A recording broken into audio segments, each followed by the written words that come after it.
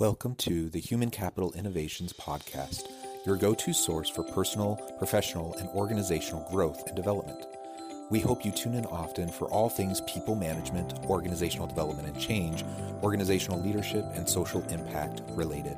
Maximize your personal and organizational potential with Human Capital Innovations Podcast.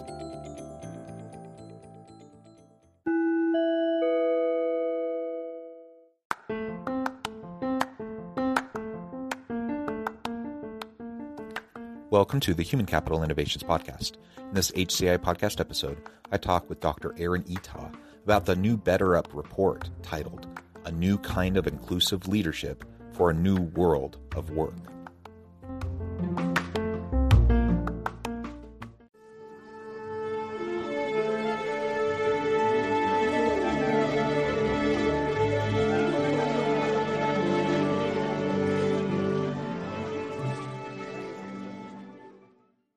Dr. Erin Eatough, welcome to the Human Capital Innovations Podcast.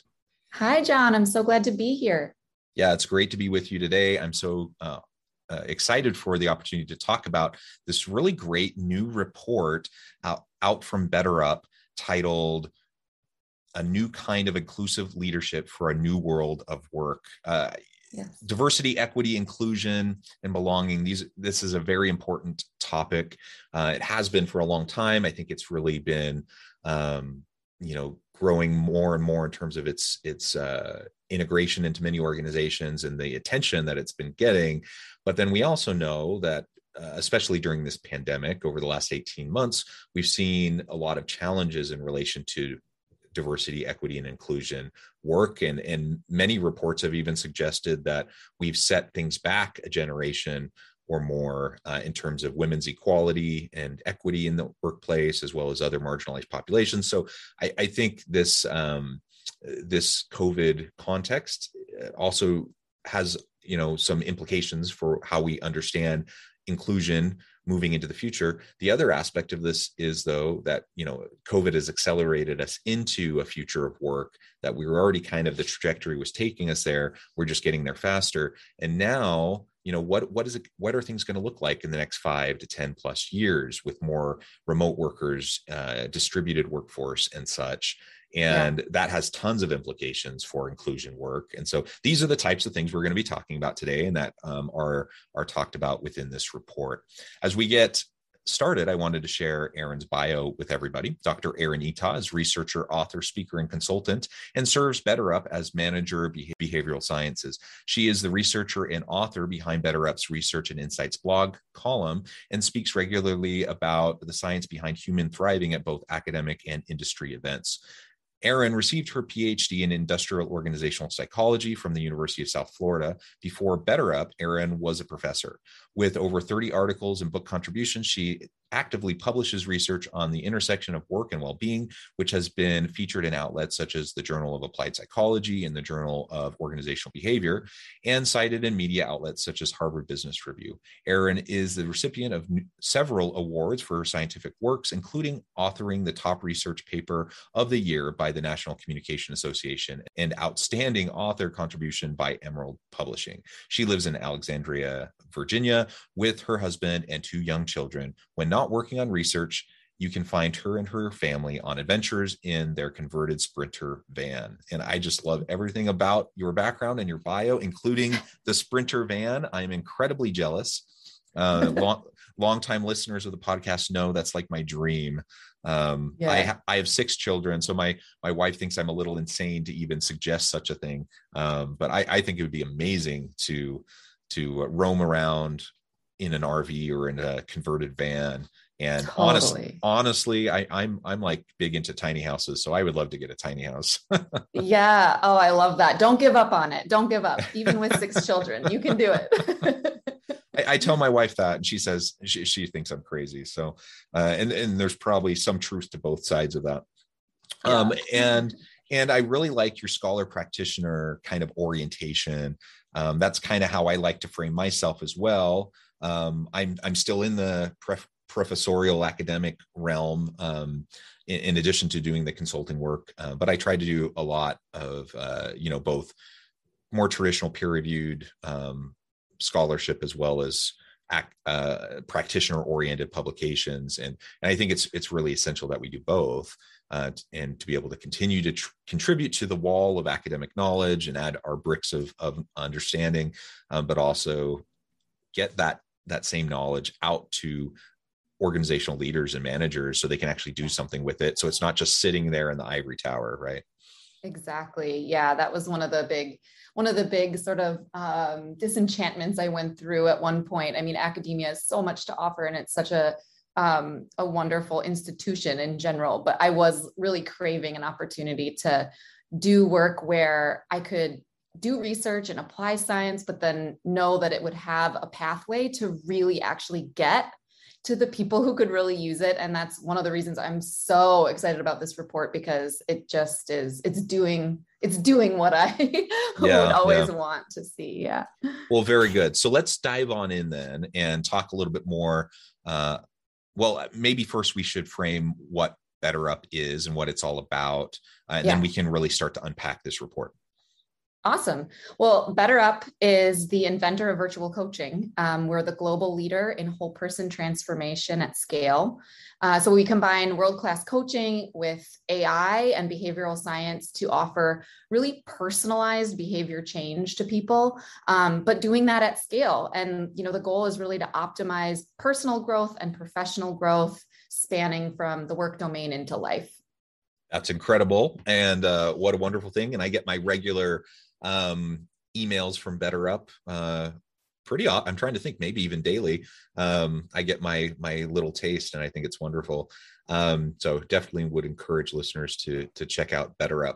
Now, so let's unpack this report a little bit. Tell us about why this was a focus, why this report was put together in the first place, and then we can start to pull it apart and talk about some of the findings.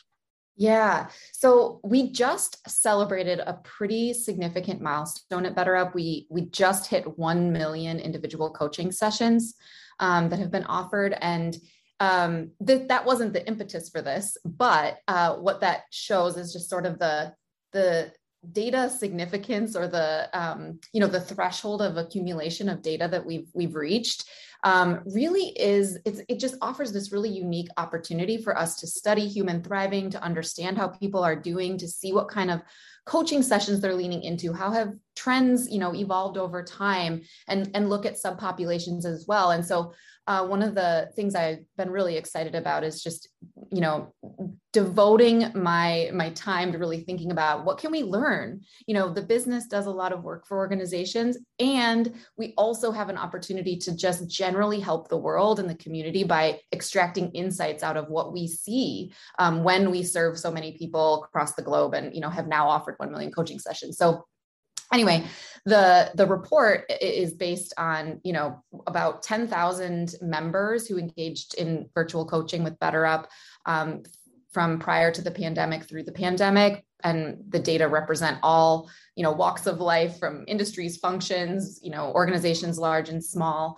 And it just provides this really cool, unique window into understanding challenges that people have faced, their needs, including underrepresented groups, women, parents, and then, tracking how people are doing as they're moving in and out of remote and hybrid work arrangements. Yeah. And those hybrid arrangements, I mean, some people are going to remain remote, but I think most are probably going to end up in some sort of a hybrid arrangement, and yes, organizations will have to continue to wrestle with, what that looks like and how they're going to handle that. And that has tremendous potential implications from a DE&I perspective. So let's talk about that for a minute. What are some of the main findings that you present in the report in relation to the kind of the shifting nature of work, these hybrid arrangements, and diversity, equity, and inclusion? Yeah. So one of the main findings was really looking at how people's sense of belonging has shifted, and how people are feeling in terms of their sense of, connection to others. And of course, the pandemic was this huge catalyst for us shifting into, in and out of isolation and lockdowns and different types of remote working styles. And so, as we entered into 2021 and we had vaccines roll out, people were returning to work, return to work became, a hot topic in terms of, industry. You would expect that maybe we'd see some rebounding in belonging and that people are now reconnecting again and having that mobility again is helpful in reestablishing our sense of community and our sense of connection.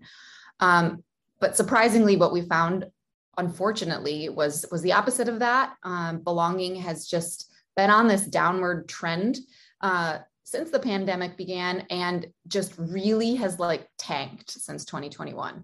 And what was really fascinating to me about that is that, 2021 coincides with the return into, a reemergence into some sort of new normal.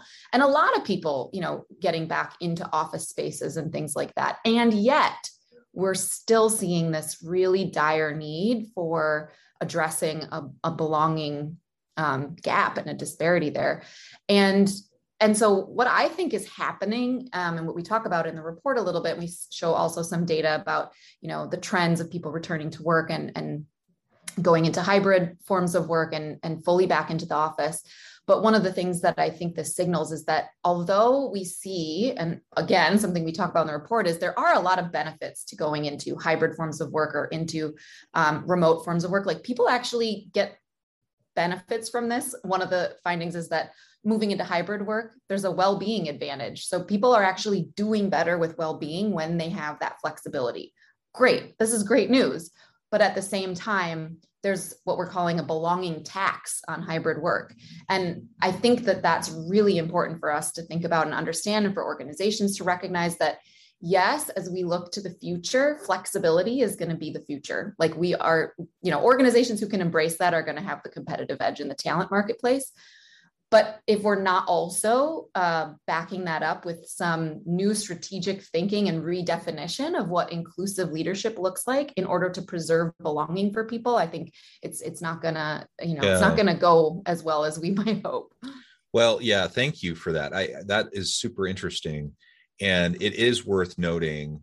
We a lot of times you talk about diversity, equity, and inclusion, and I think about those elements in terms of a Venn diagram, and the intersection of all three of those pieces in a Venn diagram in the middle is the belonging piece. So when you're doing diversity, equity, and inclusion well, you're creating an environment where everyone can truly feel a sense of belonging, where they're able to contribute in meaningful ways and really be their best authentic self at work, consistently, right? And so that's certainly what we want. We want to get past the rhetoric of diversity. We want to get past just getting, equitable, diverse groups of people around the table. We actually want them to be included. We want them to feel like they belong. We want them to have an opportunity to contribute. And so this belonging piece is so essential. And the belonging tax that you describe, I find super intriguing because there are a lot of benefits to remote work and hybrid work, to flexible work. There's tons of benefits to that. There's been lots of research to demonstrate those benefits. Yet there are some challenges and there are some drawbacks, and this belonging tax is one of the really important ones. So let's talk a little bit more about that. Maybe unpack that a little bit because I just think that's such a fascinating term. Yeah, well, I think too that what is going on with this, belonging trend and the belonging tax is that we've now introduced to the workplace a whole new form of diversity. So, in the past, we, as diversity, inclusion, and belonging, researchers and experts have, talked a lot about different subpopulations and intersectionality. And, there's a lot that we have progress that we've made in the last several decades. And now what I think is happening is that adding in this layer of diversified work arrangement, where some people may be remote, some people are in the office, some people may be doing hybrid, and that diversification may vary inside of teams. It may vary across an organization. And even if an entire organization, like some of the organizations that are still, really holding on to we got to have people back in the office, and it's the policy, we're going to bring everyone back. It's still your clients, your customers, your other, interactions with other businesses, et cetera. Those people are in totally different arrangements. So it's going to be like an unavoidable reconciliation, something we're going to have to, deal with. And I think that having that, I think that there's a risk that we're seeing a risk. Like if you're in the office, do you have access to other information or, more opportunity to network, more opportunity to relationship build? Is there some sort of, unconscious perhaps bias that we might start developing for those working from home, those in the office, those doing a hybrid? And that's what I worry about. And that I think is the belonging text here is that we're now adding in this additional form of diversity that we've not really had to address to the same degree in the past.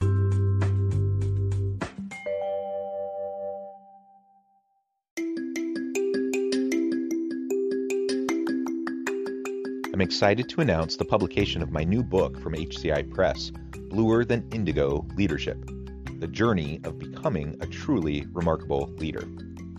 Early in my adult life, I learned about an Asian proverb that translates as bluer than indigo. If you think about the color indigo, it is a brilliant, deep, and vibrant blue, what some would call the bluest of blues. To have something that is bluer than indigo is rare and truly remarkable. Contrary to popular myth, there is no one-size-fits-all or cookie-cutter approach to effective leadership. There's no silver bullet, no secret sauce, no go-to model that will solve all of our problems. The truth is, great leaders have all had their unique strengths and flaws, and have all had to discover and then pave their own distinctive path in their life's journey to fulfill their leadership potential. Bluer Than Indigo Leadership will help you discover your own path and explore those ordinary, everyday actions that will help you respond to an uncertain future and produce extraordinary results for individuals, teams, and organizations.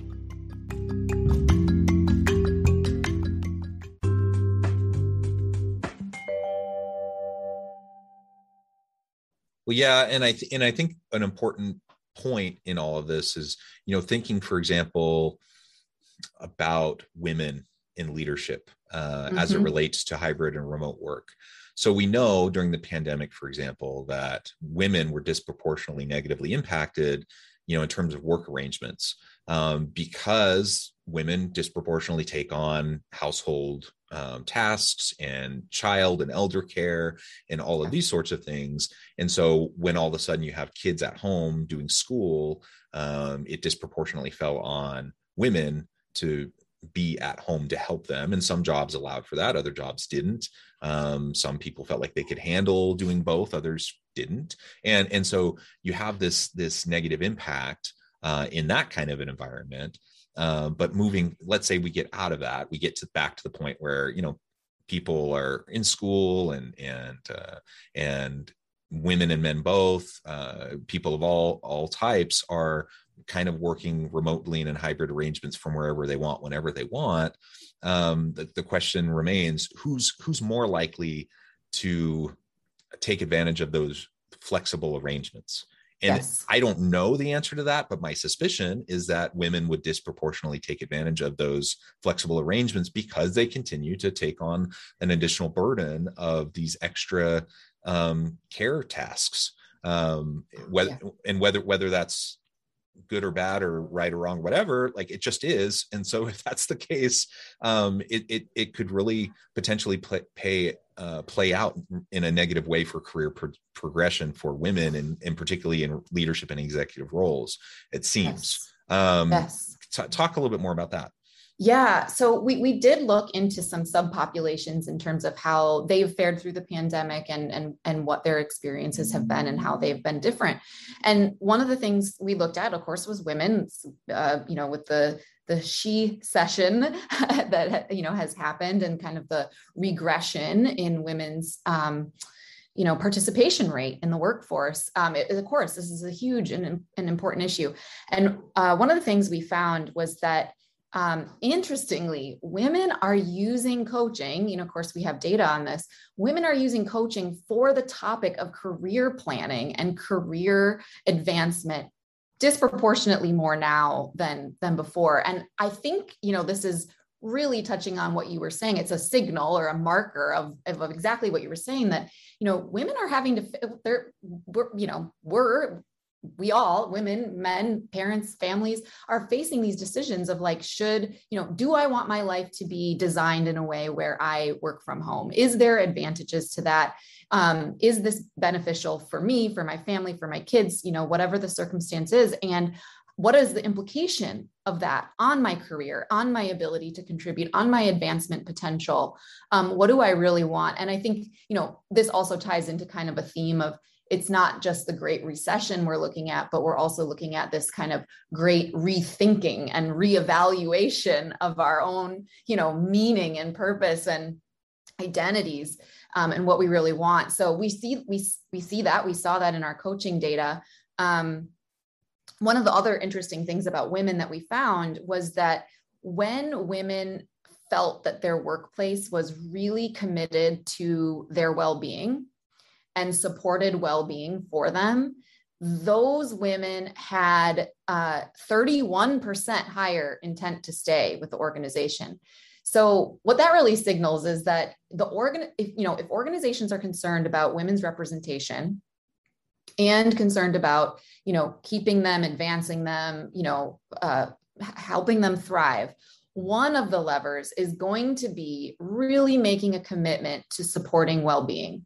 It just is going to be the case. And the data were really clear that that's a big boost, 31% in intent to stay when you feel that, your organization really supports your well-being. Yeah. I mean, that's a huge, huge boost. And I think any organization should be excited about that kind of a finding, whether it's related to a subpopulation of the workforce or just the workforce in general, because we're always thinking about how to better attract and retain the best talent. And that's even more challenging now than ever. I mean, with more distributed workforce, the reality is, the great rethinking, as you described, we're challenging assumptions and we're saying, why do I need to be limited to the geographic area around my physical office space? Yes. And so literally I can pull from the best talent anywhere in the world. So there's global competition for the best talent. That opens up all sorts of opportunities, but it also creates challenges for organizations. And we know right now that it's hard to get good talent. It was already difficult. It was already so challenging to get, enough skilled workers in STEM fields, for example. In certain industries, it was just so hard to get good people. And now we're finding it's even more challenging because people are rethinking their values. They're rethinking what matters most to them. And they want work that's meaningful, that can contribute to society as a whole. They want to make a meaningful impact, and they just expect for that to be built into what they do. And they're not as willing to just do mindless jobs that put themselves in danger and put their families in danger. And so the great rethinking, I think, is super important. Of course, all of these inclusion and belonging elements are embedded in a lot of what we need to rethink. And certainly we just need to challenge assumptions and not just continue to do things just because it's the way it's always been done. Another point that you made that I think is just worth highlighting, there really are still holdouts that really believe in this idea of face time at work. And the person who's a good worker is the person who's always there in their office. So if the boss walks by, they know that person's there. So they're the committed, they're the dedicated one. They're the one that they can lean on. Who's more likely then to get the promotion? Who's more likely then to get the special projects that can help you learn and grow and develop in your career? And we know, I mean, there's so much research on this that's kind of a silly notion. And this past 18 months should have taught us that lesson, that it doesn't matter when, where, how you do your work, as long as you're productive and you have good outcomes.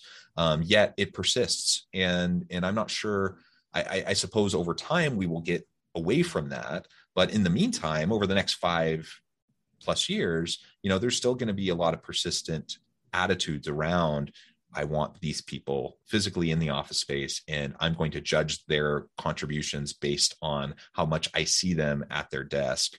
How do you think we can battle that so that we don't put, for example, women or other diverse groups at a disadvantage?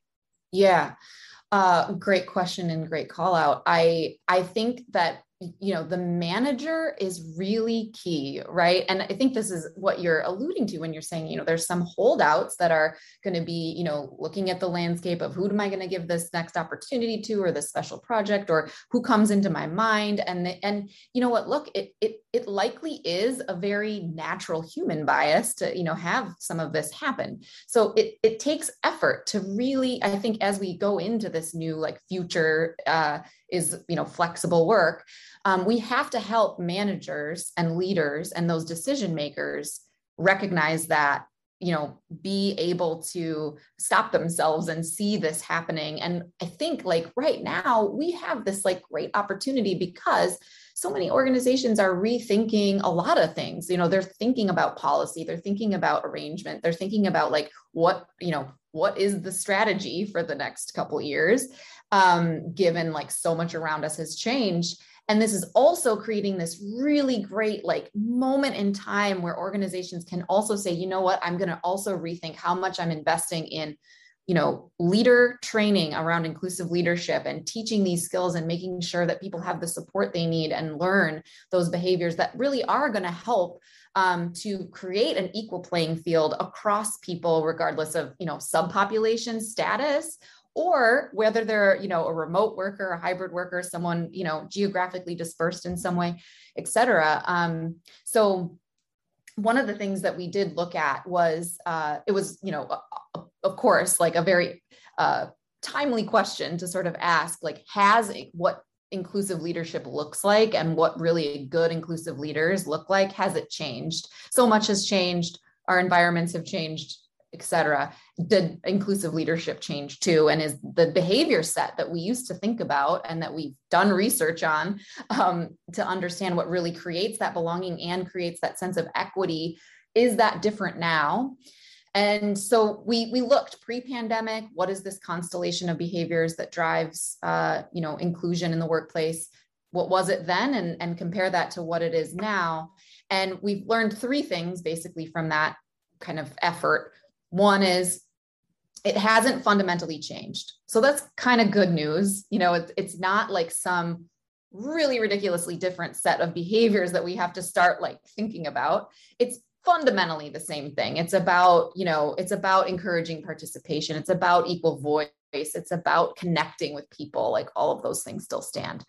But there's two other things that were interesting. One was that the relative sort of importance of those different behavioral things, being really good at making sure everyone is contributing, for example, it's still important, but not as much, because we're also now seeing that things like alignment is really important. And I see why, like, intuitively this makes sense when you've got people all over the place and you're trying to work as a team. Like, you got to be super careful that you are aligned with people. They understand goals. They know what their part is. Like, they're not feeling excluded from information, from, new directions, from pivots, like any of that. And so that's now like a really important one. Empathy has become more important, and having empathy for people and really, putting your heart into these relationships. So these things are now different. Like the relative weight has changed. And then the third thing was that just the overall predictive power of an inclusive leader on their team sense of belonging and their sense of feeling included has increased by 26%. So it's more important now. That's amazing. Yeah, it is. And like, it just really means like the stakes are higher. Like the organizations that will get this right and that, do this well are going to have a differentially high competitive advantage. They're going to be able to keep that talent. And the people that aren't getting picked, in organizations where it is what you were describing, sort of the case where there may be some bias happening against certain groups, like they're going to lose their diversity. And we know, when you lose diversity, you're going to lose lots of other things like innovation and creativity and, all of those things. So, yeah. Well, very well said, Erin. This has just been fascinating. And I'm so excited to really dig in deeper into this report and would encourage listeners to check it out as well. I'll add the link in the show notes so you can find it easily. Before we wrap up for today, I just wanted to give you a chance to share with listeners how they can get connected with you, find out more about your work, your team, and then give us the final word on the topic for today. Yeah, that's great. So please, I'm happy to connect with anyone. You can find me on LinkedIn, Erin Eatough, and also you can find the Insights blog that I write every week from BetterUp on our blog at betterup.com. And you can also find the whole report there that's chock full of not just these insights, but lots of other ones. So would love to be connected with anyone. And I just want to thank you so much, John. I mean, I feel like, maybe in the future, we both can be working from our Sprinter vans. I would love to. That sounds amazing. I'm actually going on sabbatical from the university here in January. And so I have these dreams, but we'll see what actually comes to fruition. Yeah. Well, it was such a pleasure to speak with you. Thank you so much for having me. Thank you. I encourage listeners to reach out, get connected, check out the report, check out more about Erin's work in the blog. And as always, I hope everyone can stay healthy and safe, that you can find meaning and purpose at work each and every day. And I hope you all have a great week.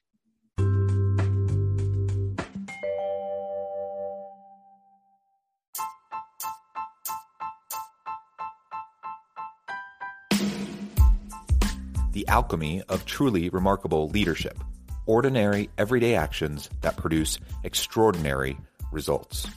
Consider how the nature of work has shifted over the past 50 years. With increased globalization, rapid technological advancement, and the shift in economic composition, the average job of today looks very different than the average job of 50 years ago. What will the jobs and organizations of tomorrow look like?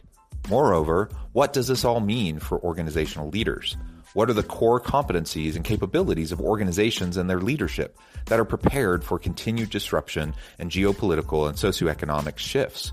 Regardless of what the future holds, increasingly, leaders need to be socially minded, data-driven, decisive, champions of talent, and disruptors of the traditional notions of leadership, teams, organizations, and work.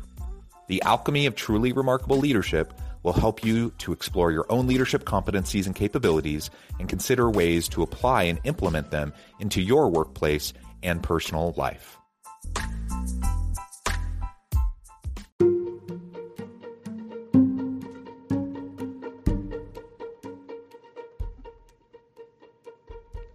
Check out Human Capital Innovations magazine, Human Capital Leadership. Human Capital Leadership is a free, interactive e-magazine with the mission to help individuals, leaders, and organizations find innovative approaches to maximize their human capital potential. We publish issues quarterly in August, November, February, and May. Take a look at the latest issue and let us know what you think.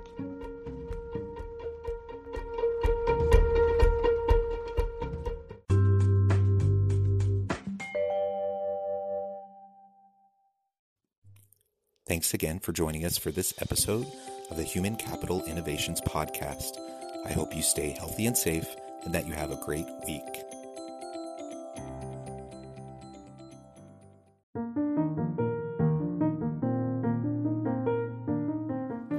Check out our new weekly LinkedIn newsletter, Alchemizing Human Capital, exploring industry trends via original research and interviews with executives and thought leaders from across the globe. We look forward to having you join us.